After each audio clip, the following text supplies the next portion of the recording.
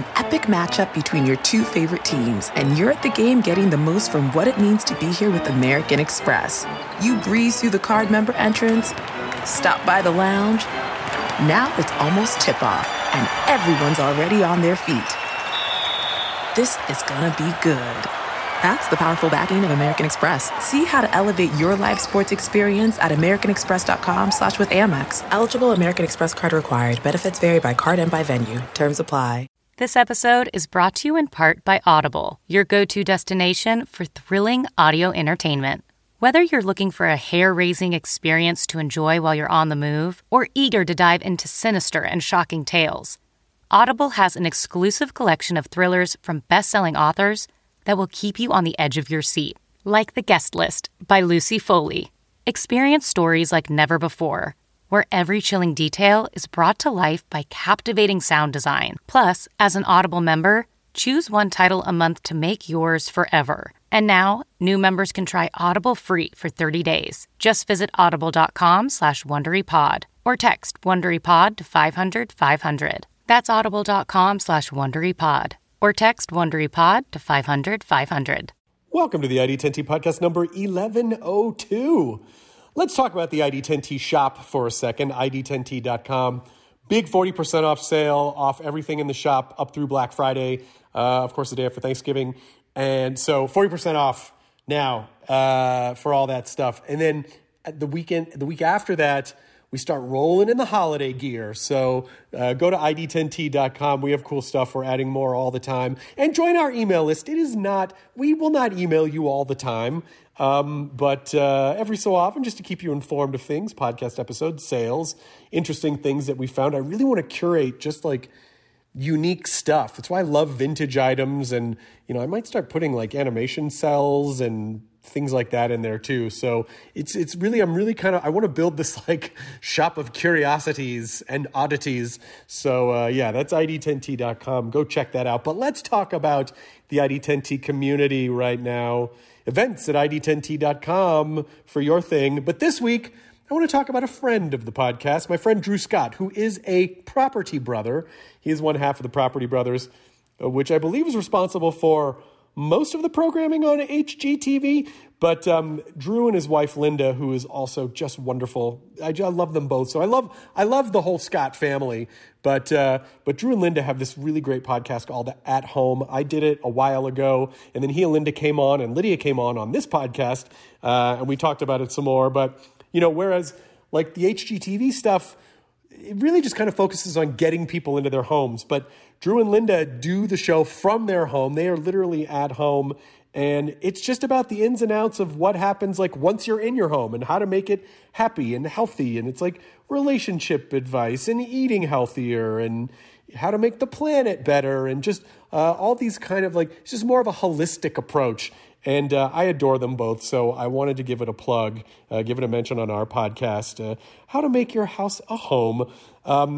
At Home is the name of the podcast. It is At Home on Apple. All of the social media is just /@home, ATHOME, at home. So go check it out. Drew and Linda, like I said, we absolutely adore them and just the sweetest folks. So thank you to Drew and Linda for having me on your show, and I hope people go listen. This episode is Nick Frost, who is one of the funniest people alive. Of course, you know Nick Frost. Nick's been on the podcast before, by the way, 2 or 3 times, I think. But, the Cornetto trilogy films and all the amazing things he's done, Shaun of the Dead. And I mean, he makes me laugh so hard. This podcast was so fun.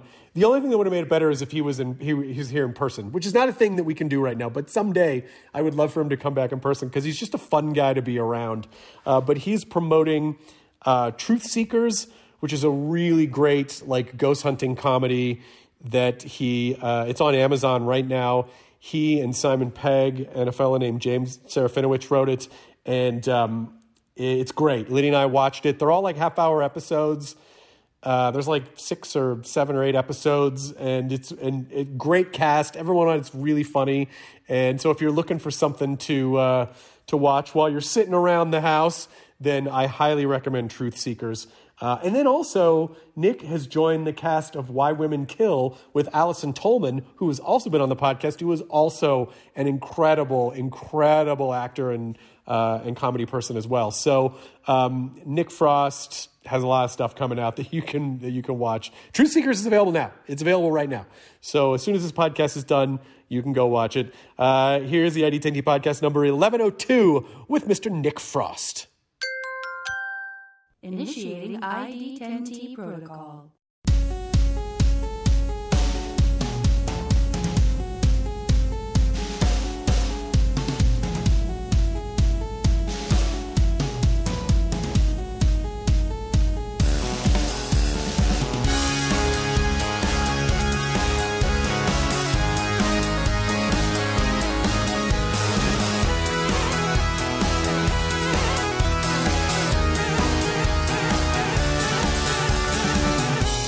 I'm good. I'm sorry I was 2 minutes late. I had a piano lesson right before you, and so that's nice. Yeah. Is it good? How long have you been doing it? About let's see. I started in January of 2019. Okay. And I've been doing guitar and piano lessons via Zoom and FaceTime.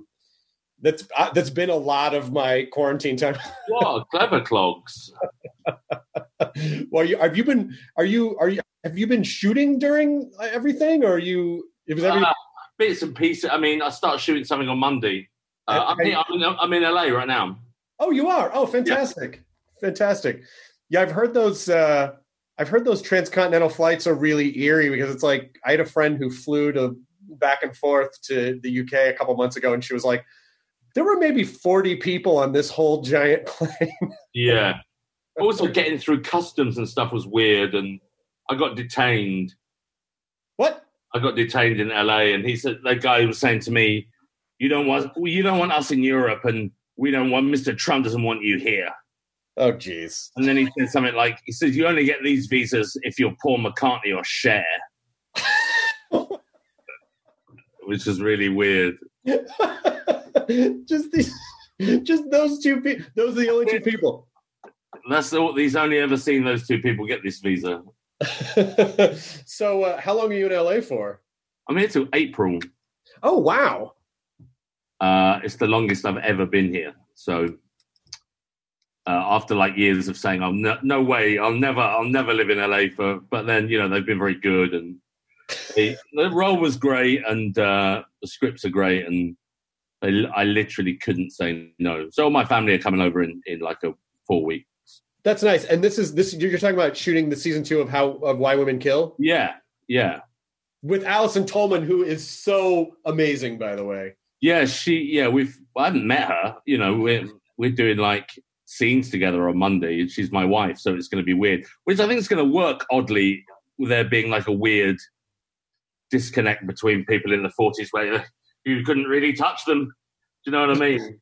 Yeah, I mean, it's like everything we know about the 40s and 50s from television. It's like everyone had separate beds. Yeah. Husbands and wives slept in these weird twin beds, was that standard or was that just television? Because they didn't know. It's like that in Sweden and Denmark now. No one has double beds. They all have big single beds. Oh, really? Yeah. Which I think is great. I love it. I know that I'm such an insomniac that I'll wake up a lot of times in the middle of the night, and I just shift around a lot. So usually at about like 4:00 in the morning, I'll get up and just go in the other room so I don't wake my wife up. And she's like, "Are we establishing separate rooms?" I'm like, no. I just don't want to wake you up in the middle of the night. Yeah, I'm the same. I'm often up at 3 a.m. and I kind of set up a little camp in the front room on the couch. So what is it that gets you up at 3 a.m.? Is it because we're getting older and we have to pee in the middle of the night? Is it just like you sleep for like 4 hours and then wake up and that's just your sleep cycle? What is it? Yeah, I'm kind of up then. I'm up and I'm thinking, but there is like an hour when I go downstairs when I kind of set up the pillows in a kind of nice way, and I get like a really amazing hour down there on my own, and then like my partner comes down with the baby and they wake me up and stuff. But in a nice kind of way, not like in a punished. I don't feel like I'm being punished by being woken you gotta up. be, but you gotta be on. You have that hour to yourself, that golden hour, and then it's like, okay, now I gotta be on. Yes, yeah, exactly. How old is the baby? He's I can hear my girlfriend saying, "Don't you dare tell him how old she is." He is. So I try to keep him out of the, But it's a baby, basically. It's a baby, yeah. Well, the only reason I'm asking is because we're about to go down this road. Okay. So I'm just looking for any bits of, fatherly advice in our, especially make sure they don't die. Oh my God, that's great advice. Anything other than that is gravy. So just spend a majority of your time just keeping them alive and safe. That's it. Okay. That's it, man. I really like it. I've got 2 kids and I love them. I think they're amazing. And they're funny and cheeky and they fucking eat a lot. And, I've got a 10-year-old now and you get to a point where he said to me, I know both P words. I know both swear words that begin with P. And I went, okay, well, you can say it because we're in the car and it's just us. He said, pussy and piss. Those are the only 2 that I can think of. Well, I keep saying to him, there's 2 that you get when you're 18. You get a little letter, and there's 2 secret ones there that I can't tell you. No, I know them all. Well, I am wondering about that because, when I was growing up, I wasn't like allowed to swear, but my parents had no content filters in terms of like, I was watching Richard Pryor comedy specials and Eddie Murphy movies and, and they were fine with all of that. But I wonder if I'll be the kind of parent who's like, yeah, fucking swear. I don't care. Whatever. It's like, you're going to grow up on the internet probably, and you're going to see way worse. So I have no idea like what or if something's going to wake up and be like, listen up, Mr. or Missy, you can't talk like that. Those are off limits words. I don't mind swearing around him a little bit. I think he knows that they're special, but I'm happy for him to every now and again he can say one in the car, or if he wants to say one, I'm happy for him to just kind of say it just to get it out of his system. Has he watched any of your movies yet? I think he started to watch. He watched Paul. My ex-wife and I had a conversation, and it kind of said, "Hey, you could probably watch Paul," and then we all watched it together, and then, like 20 minutes in, and Kristen Wiig saying, "Titty twatting bumfire," we were like, "Oh, maybe, maybe not." I think Truth Seekers comes out today, and I said he can watch that, but I think that's going to really terrify him. But I watched The Exorcist when I was 10, so fuck him. Yeah.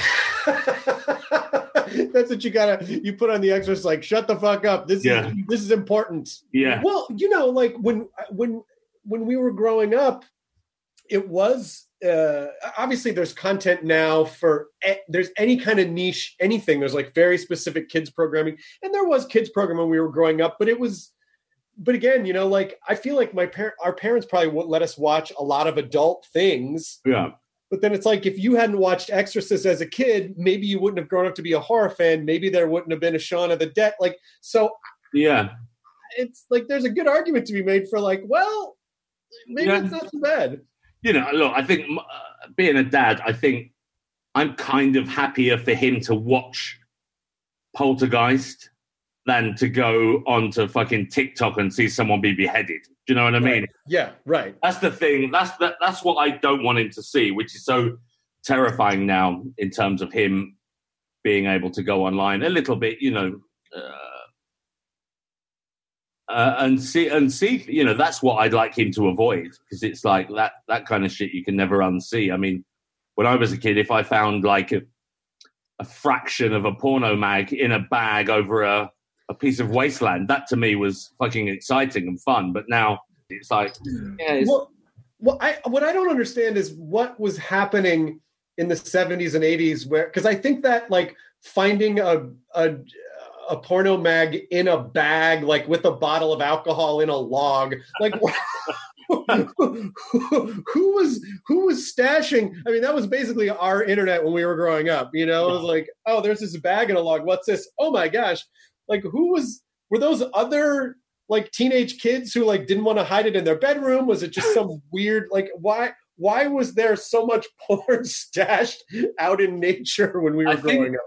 I think I'm going to kind of start doing that for my 10-year-old, like the way the way they feed pandas in the zoo to keep it interesting, where he has to kind of hunt for bits and pieces of it everywhere. I might stop putting it around the place. Well, that is like, not just for that, but like our content when we were growing up, we really had to hunt and peck for. Like I remember, if it hadn't been for MTV in the 80s, I would not have been exposed to the young ones. I don't think I would have necessarily been exposed to Monty Python, which they ran, but then anything else beyond that, you had to like have a really cool video store in your town, or like a friend who was really into indie stuff that somehow had someone send them a tape from like the UK or something. And now it's just all content is just all accessible now on our devices at all times. And yet my eldest is just into watching Fortnite videos. Right. Which I kind of like, because it's like I can sit next to him and I kind of know how games work, and he's not sure why I know, but he's kind of happy that, I know how it kind of works. That is really interesting that there's a whole type of storytelling that the Gen Zers are really into, which is just watching other people play games. It's just like watching the game unfold in that way, which I guess, I don't know, for me, I'm sort of like, why would you want to watch someone else play? But obviously there's something to it, or most kids wouldn't be doing it. Yeah. And he plays too, Also, unboxing videos. I kind of like that as a notion as well. That's kind of fun to watch, Is that for the voyeuristic experience of like, I'm feeling what that person is feeling unboxing, like I'm getting that titillation of surprise or like the reveal. Yeah, watching someone unravel, 50 Kinder eggs. I kind of enjoy. I kind of get that. I like that the Gen X generation is we get to be when I was your age, video games were squares, shooting lines. It's square. You fucking kids don't. Have you trotted out like any Atari games to your kid and been like, here, this is gaming history. It's important for you to watch this, play this. No, I get that we're different. You know what I mean? I don't want to be that kind of dad that clings on to in our day. I kind of like the fact that he can teach me things, about shit I know nothing about, or pretend to know nothing about, Do you still play? Do you play any video games at all still? Or I don't. I feel guilty. When you got kids, it kind of takes away. I kind of think I could be doing something, I could be being a dad, or there's a nappy somewhere with shit in it that needs fixing. or I think Jack Black has a video game YouTube channel with his kid, and they play video games together. Well, I was contacted by a guy 2 years ago, and he makes arcade games. You get like 800 games, and he builds you the cabinet. He said, "What do you want it to look like?" And I told him I want it white and gold with like gold bars and like players rings and and the machine's called Welcome to the Players Lounge, and you can play 800 games from back in the day. And I probably had it set up for 3 months and played it 10 times. My kid, we played it a bit, and he said, "It hurts my eyes." And that was it. I never fucking played it again. Yeah, I got a couple of those too, those multicades. And it's like I played Joust a bunch, and then I played it like a handful of times. I was like, okay. Yeah, I'm done. I still buy games for like my Xbox and PS4 and stuff, and I'll probably get a PS5, although I'll fucking never use it. But I kind of like the fact I've got a game, Watching my kid play like Grand Theft Auto, not Grand Theft Auto. What's the really Gran Turismo? I love that game. I spent hours just getting the shittest car and then building it up. But my kid now, which is probably a generational thing, wants to spend $1 million and buy a Lamborghini straight away that he has no idea how to drive it. And as a result, it's no fun. Right. He crashes. He accelerates and just crashes straight away, and then he's bored of it. It's like, you have to start with the little cars, and it teaches you how to drive the big car, There's a progression. There's a you got to learn. It's got to no. I just want the fucking Lamborghini. I just want to pay the money and get the result. Yes, exactly. I do love that our like Gen X indoor kid version of throwing a baseball in the backyard is like us playing like Gran Turismo with a kid or like sitting and playing games. Like that's our. Like I'm not going to be the dad that's going to be like, let's get a baseball glove and go in the yard, But oddly, they like that, weirdly. When I say to my kid, come on, let's get the rugby ball out. Let's throw the rugby ball. He's like, yeah. Oh, really? Yeah, because I think he just seems to be some big fucking gruff badger that sits around writing and is on telly a bit and makes them all eat ragu I've spent 4 hours making. But, I'm not like an outside dad. I'm not that guy. I sometimes see, my partner looking at younger dads as they run like idiots across the playground to kind of throw their child in the air. I kind of see her looking jealously at him, thinking, God, I wish he was slightly younger. But I'm a different kind of dad. I'm a very kind of cool dad with lots of wisdom. And I'm not going to run. Yeah, exactly. Hey, I don't got to prove nothing. I don't got to run around to show off like that fucking peacock dad over there. Yeah, I'll let you say piss and pussy. What do you want? You want to throw the ball or you want to say swears? You get one or the other. Yeah, but I often wonder what I'm going to do if my kid is like super into sports because they just don't register in my brain. And so I mean, obviously, that will be in the same way that my parents didn't necessarily understand like all of the Steve Martin and Monty Python comedy that I was into. They fostered it because they recognized that I loved it. And my version of that will be if I have a kid who's into sports, I'm going to have to figure out how to be interested in it for them, know? Yeah. Are they in school? Are you homeschooling right now? Are you... No, the schools are still open. Oh, they were closed for months and months and months, but they've reopened, and I think they're trying to keep them open as long as they can. But I sense a second shutdown is looming. Perhaps, yeah, perhaps. And are you going to go back? You're just going to stay out here till April. I have to stay here, yeah, until we wrap. Yeah. When did you guys do Truth Seekers? We shot, what month is it now? October. That's the theme of the fucking right? year. What month is it? It's October. Yeah, it's almost Halloween. Yeah, we shot like October, November, December last year. Oh, that's cool. Oh, so you kind of made it in just under the wire. We did, but it kind of, our editing process kind of got shafted slightly and we had to sit on it for a little bit. But yeah, we made it just. Getting the smile and confidence you've been dreaming about, all from the comfort of your home, isn't a total mystery with Byte clear aligners. Just don't be surprised if all your friends start asking, what's your secret? Begin by ordering your at-home impression kit today for only $14.95. Byte clear aligners are doctor-directed and delivered to your door. Treatment costs thousands less than braces, plus they offer flexible financing, accept eligible insurance, and you can pay with your HSA FSA. Get 80% off your impression kit when you use code WONDERY at Byte.com. That's BYTE.com. Start your confidence journey today with Byte.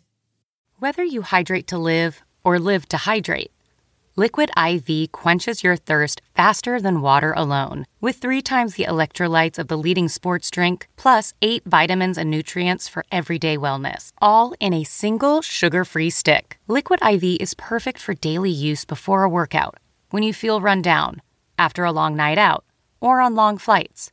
Basically, anytime you need a pick-me-up, however you hydrate. Grab your Liquid IV Hydration Multiplier sugar-free in bulk nationwide at Costco, or get 20% off your first order when you go to liquidiv.com and use code WONDERY at checkout. That's 20% off your first order when you shop Better Hydration today, using promo code WONDERY at liquidiv.com. I always love and I feel like it's like the British comedy community feels more like a community to me in the sense that like, y'all go off and do big movies or do big TV series, and it's like, oh, you know what? We're friends. Let's just go make a thing together because it's fun. Yes, right. Yeah. And so did you and Simon co-write this show? Well, yes. I mean, it was James Serafinovitz and I who kind of co-created it, and then, him and Nat are very close and have been working together for a long time, and we did a show called Sick Note together. Pardon me.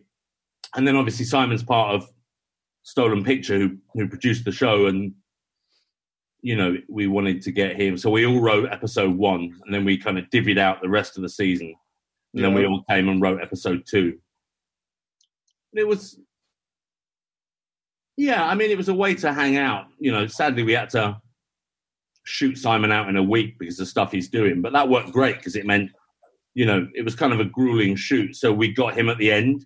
So he brought like a new verve onto the set. He brought a new energy that I could feed off of. Yeah. Yeah. And are you guys, was this just a self-contained one season thing, or is it open-ended? Well, we've open-ended it. I mean, it would be not, I mean, part of the kind of deal and getting it into production and stuff was, do you have another season? Is there a 3-season arc here potentially? So I think we got another couple. Yeah. I mean, it would be lovely to think we could do it again. I'd love to be Gus again. And Samson, who plays Elton John, he's a lovely, lovely young man. He's a great actor and he's a good friend. And just the chance to sit in our kind of Scooby-Doo van that we've got in the show and just hang out and chat would be a lovely, lovely thing to do again. How is your pitch process now? Is this a show where it's like, look, here's who's involved, here's kind of generally what it's about. Do you want this or do you not want this? Or it's like, because when I go through like show pitch stuff, I feel like it's so detailed. It's like, they want to know, like, here's the season 1 arc, here's all the character arcs, here's where it could go 2nd and 3rd and 4th season. Although things don't really go more than 3 seasons now, which is not uncommon in the UK, but are you at that point yet where you can go like, yeah, it's us, just buy the show? Well, a little bit maybe, but, we had a really good idea and we had good characters and, we'd written a couple of good episodes and there was a lot there for them to see. And, if I couldn't pitch a show to save my fucking life, I'm just terrible at it. That's not how my brain works. I'd rather write a script and say, here's the script, or here is a breakdown of characters. That's I kind of think of strength. But Nat and James are great at pitching, and you'd go and sit in with them, and Nat's just got that like American pitch aesthetic. You know what I mean? He knows exactly what they're looking for, and it's great to watch. It's something I could learn a lot. I could learn a lot from that. But then I think there's a thing when we're in the room and they see how into it we are and how into it, how much we like each other. And there's a lot of laughter in the meetings, which is always a good thing, Yeah. Yeah. But you have the type of career that I think is the perfect career, because it's like you're able to go do other people's stuff, and then you're able to bounce back and forth and do stuff with your friends, do stuff that you've written. But do you have a preference? Like, would you, so you're going, when you're doing this show, Why Women Kill, I would imagine you're just an actor on that show, right? Yeah. I mean, we'll see. I mean, I think, yes, definitely I'm just an actor on this, but I'd like to think as you have a voice in terms of saying, hey, what about this? Or, but you don't have to shoulder the responsibility of like, no. I mean it in a good way where it's my God. I don't mean just an actor like that's not enough. I just mean like, you don't have to worry about the production. You don't have to worry about the script or it's just like, you just get to focus on your own part. Yeah. Yes. Look, I mean, I think if you had asked me 2 years ago, my answer would have been different in terms of, I kind of feel like it is my business. You know what I mean? Right. And I do have to take it on my shoulders. And when I did Into the Badlands, that was, I loved that show so much, but I took a lot of the burden of responsibility in terms of, I'm in Ireland, I'm going to rewrite this little bit, and it doesn't, and that became bigger and bigger and bigger and bigger. And I fucking loved it, and I loved doing it. But it took a lot out of me, just in terms of that show was more important to me at that point than my family. I was in Ireland and I shot the show, and that's what we did.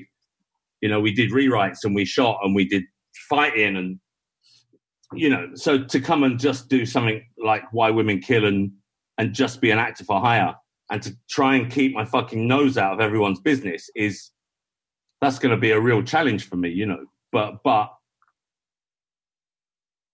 think the older I'm getting, the more I realize just let it go. That's not, say your business, do your business, do what you got to do, and let other people worry about that. That doesn't mean that I don't care as much, because I care as much as I did, but I'm not going to phone up the AD and say, hey, you got a spelling mistake in your call sheet. Well, I think that's also the balance stuff too, where it's like, as you start to get a little bit older, you only have a finite amount of energy. And then some things it's just like, God, I think I would rather just lead a balanced, happy life rather than have to stress and micromanage every detail and worry about, is like, I know, I'll go work and then that'll be work. And then I don't know. It ultimately the goal is to be happy, right? Like not to chase happiness. Like, oh, if I do all this work, then I'll be happy. It's like, I don't know. Maybe I should just be happy now. Yeah. I think I've been that's kind of been my life. I'll try and make you happy, and then I'll try and make you, I'll solve your problems, and then you'll be happy, and then I'll be happy. You know what I mean? Right. But it just didn't work. It didn't work like that. So, yeah, I've had to have a complete rewire the last couple of years in terms of just going to fucking give it up, give it away, and I'm going to be happy, and then you'll be happy because I'm happy, not the other way around, Would you want the kind of sort of crazy production deal where you were churning out shows just as a producer in addition to your own personal career? Or do you feel like, I just kind of like to focus on one thing at a time? We got Stolen Pictures set up. We got our own production company now. So there is some of that going on, but it's not at the cost of my own happiness. There's got to be a balance there where, fortunately, I've got an incredible team who just run the company, and then I'm still very much part of that, in day-to-day running of it. But there are certain things that I don't need to be part of, Yeah. And also, it's all right to not worry about that. Yeah, it's just everything's shifting and changing so much, and it feels like there are more opportunities for work because of so many streaming services and so many things, but also kind of less at the moment too, because a lot of these companies are trying to figure out what the fuck they're doing. Yes, yeah. So it's like, I've had pitches where we've pitched shows to streaming services and they'd be like, great, we still are shifting executives. We kind of don't know. It's like, oh, well, why did you? Yeah, we've had lots of that, lots of bits of things that we thought were kind of shoo-ins, and now everyone's been fired and they've let it go, or they've, put it into turnaround and stuff. But I just think that's part of what's happening. Who the fuck knows what's going on? I know, but I do kind of like that content is all becoming indiscernible from each other, where it used to be like television, network, cable, movies, VHS movies, cable. And now it's just like, well, fucking people don't care. And most people are home now anyway all the time. And content is content. Yeah. Yeah, I agree. Does Truth Seekers feel like, how many episodes you guys do? 8. Does it feel just like an 8-hour movie, or was there an approach to really make it like it's like a serialized show, or does it just in the construction of the story arc? No, we made it, there is an overarching tale, which we kind of drop in bits here and there as the show goes on. But there are, I like being an X-Files fan. I fucking love Monsters of the Week. And I think working in this kind of genre, it gives you the chance to have a possessed doll and, spirit transference and, loads of little things that we kind of really like and enjoy, as a viewer. Do you watch a lot of the ghost shows? Yeah, well, a little bit. I think there's a skeptic in me that likes to hate it, you know.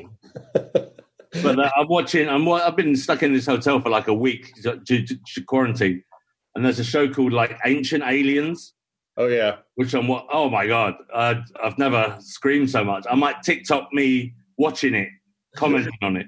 I saw a whole thread on Reddit on that show the other day, and I think it was in a historical, like a history thread, and someone was just ranting like, this is irresponsible. They're just taking piecemeal things and then just connecting them, but then they're just putting it out in the world so people think this is true. And it's like this person their brain was melting. Yeah, so angry about this show. Like, oh well, we found this marking on this thing, and so that must mean this. It's like, well, that's a big leap. That's a big leap to make.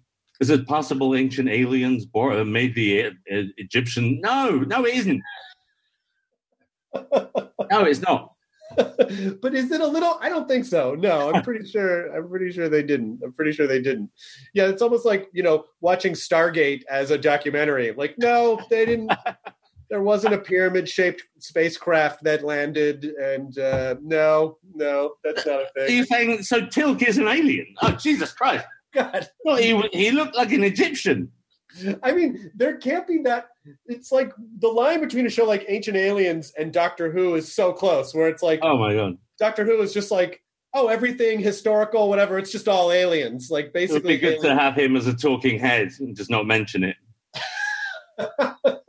Yeah, because my wife loves the ghost shows. Like, she watches them, and I hate watch them, and I am the person off to the side like, oh, come on. Yes.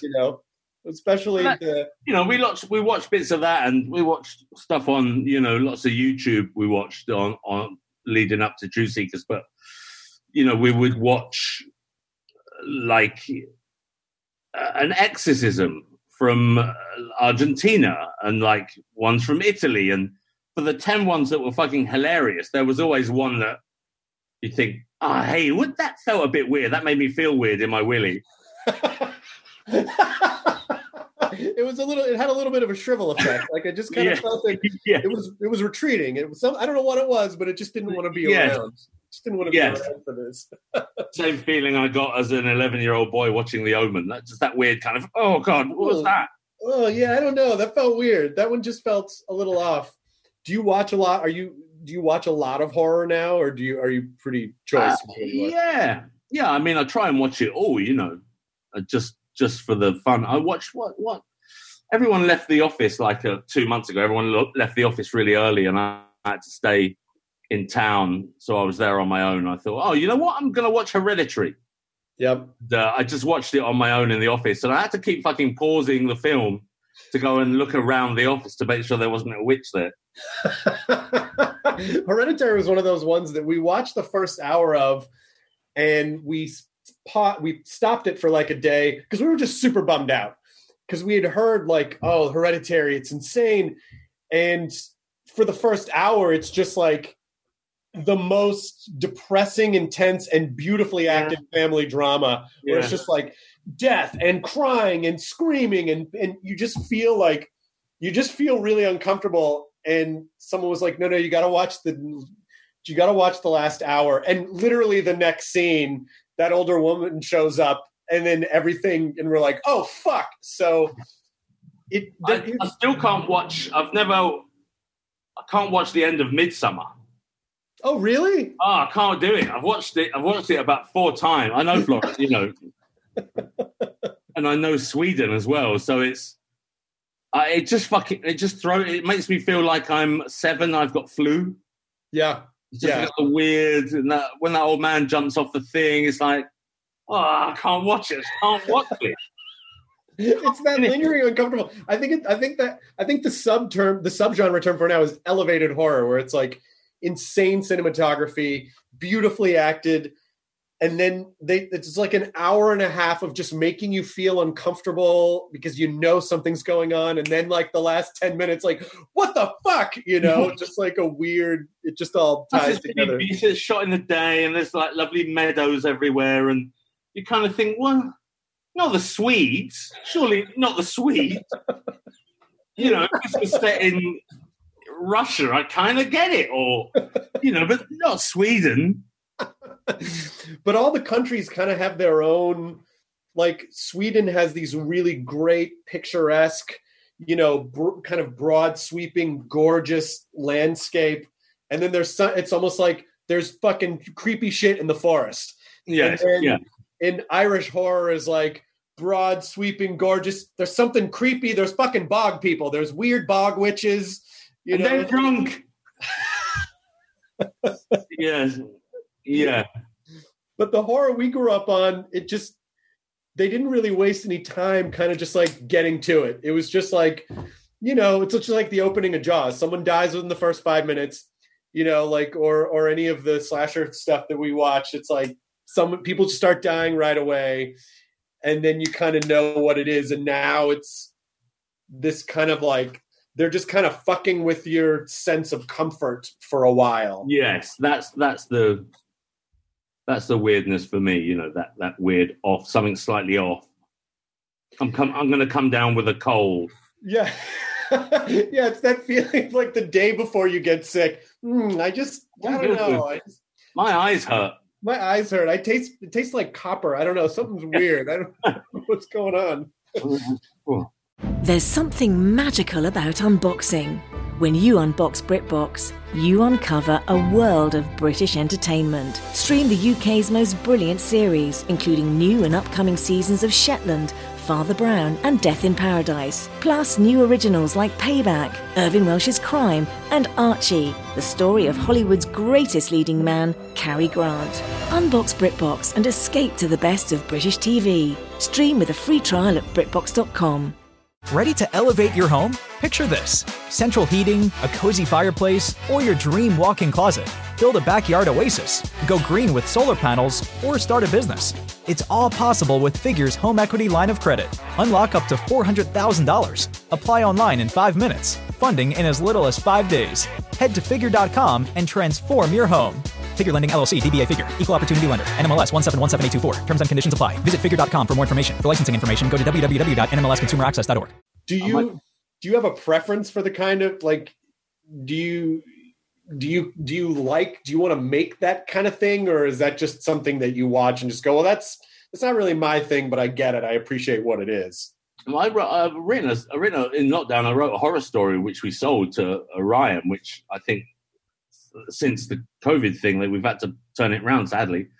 But that's set on a remote Swedish island, and a British family come and rent an Airbnb from a guy they shouldn't have rented an Airbnb from, and the whole fucking island is weird and shit starts going down. It's a bit like Cabin Fever meets Midsummer, I'd say.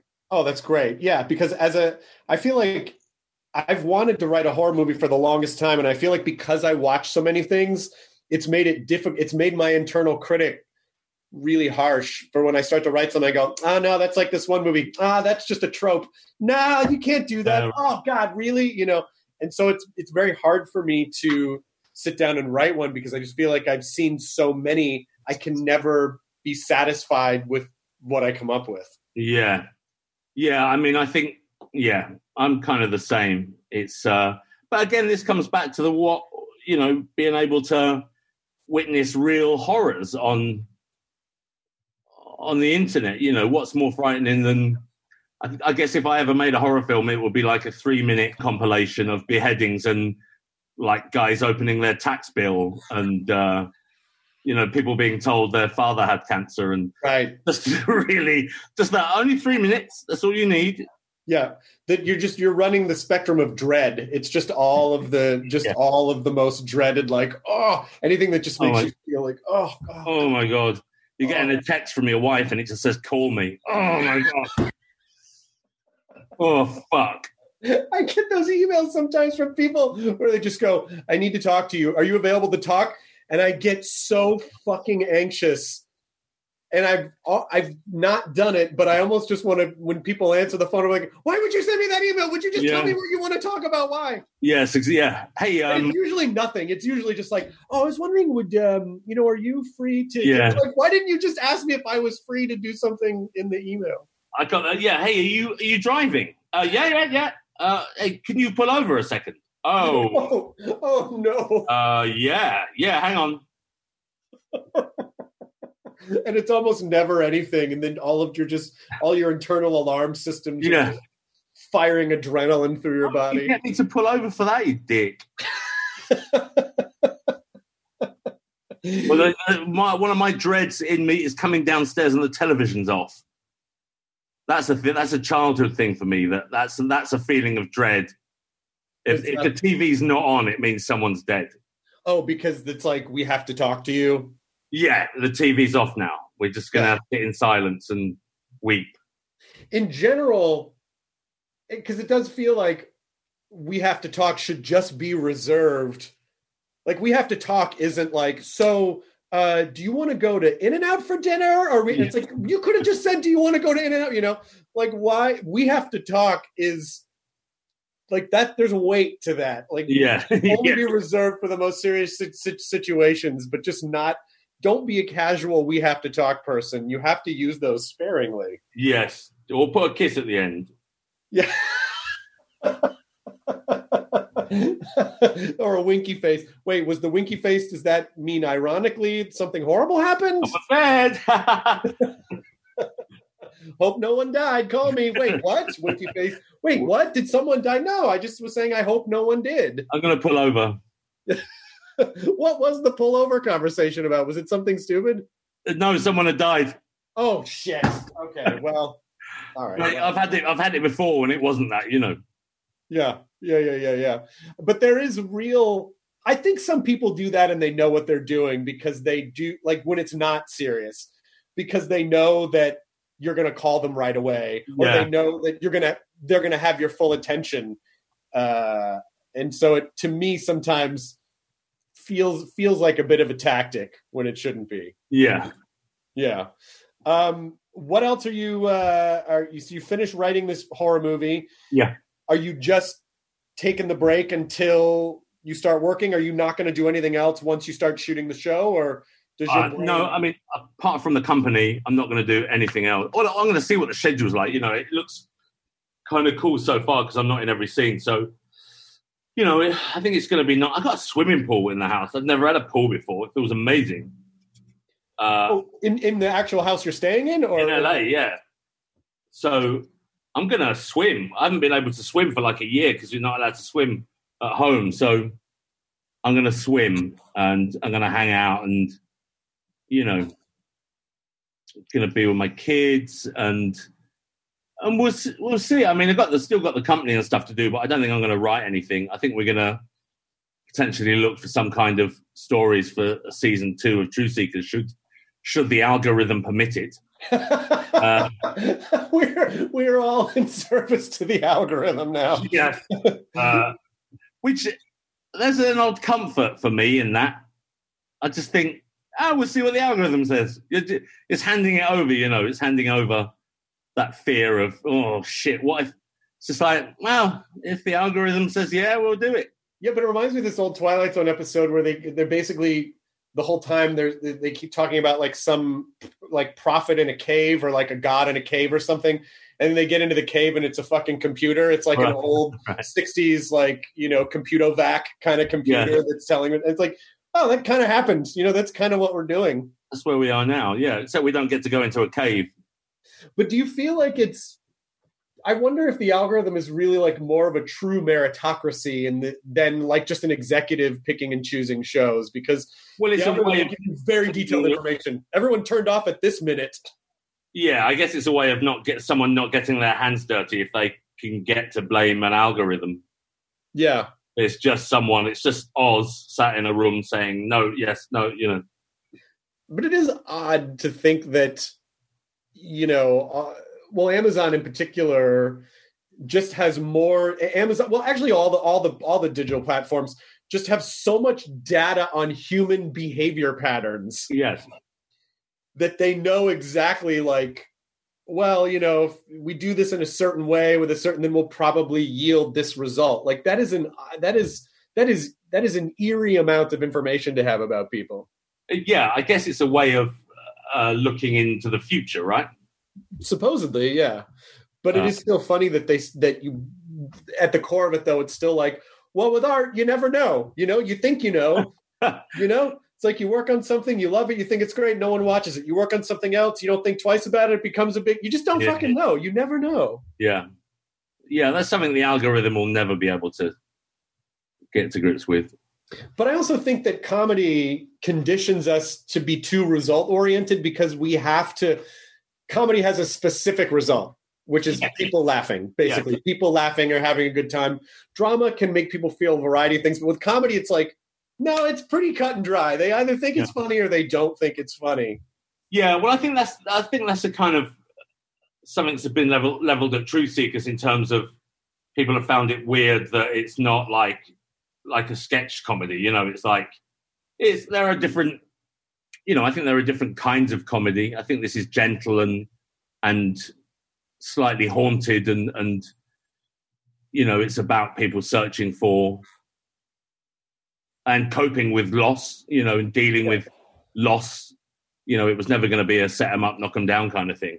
And that's that's frustrating as a filmmaker because it's,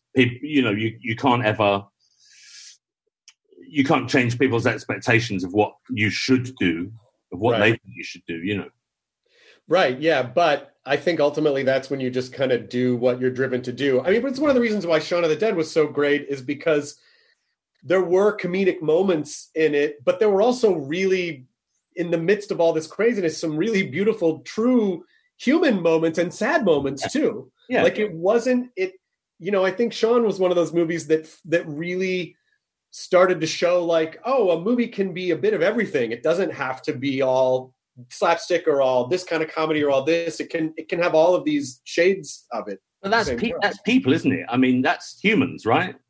Right.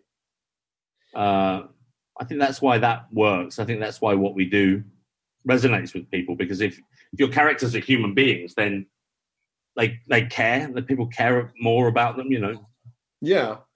But I also understand that, especially having done like the Cornetto films, that when people hear some of your names together, they go, oh, it's going to be this kind of thing. Yeah.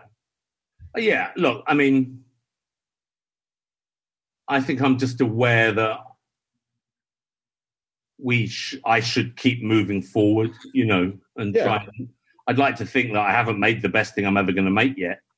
I'd like to not just sit on old victories and think, hey, let's do that again. Let's try and, and I think in doing that, maybe you'll disappoint a few people along the way, but I think that way there might be a true longevity in terms of a career, I agree. And you'll also condition people to expect the unexpected from you if you keep doing things that aren't expected. But I think you're always going to disappoint. It's just like a band that has a really popular first album.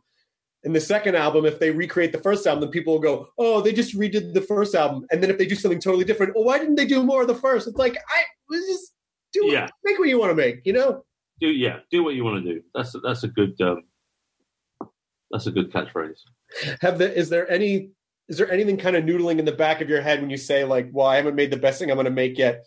Is there a type of a thing that you want to do? Is there a direction that you think is a wild departure from everything that you've done so far? Do you have a specific idea of what that would be? I don't know. I mean, I think Why Women Kill, I think I can do a real job, if I concentrate and put a shift in. I think I can really do something in this. Yeah.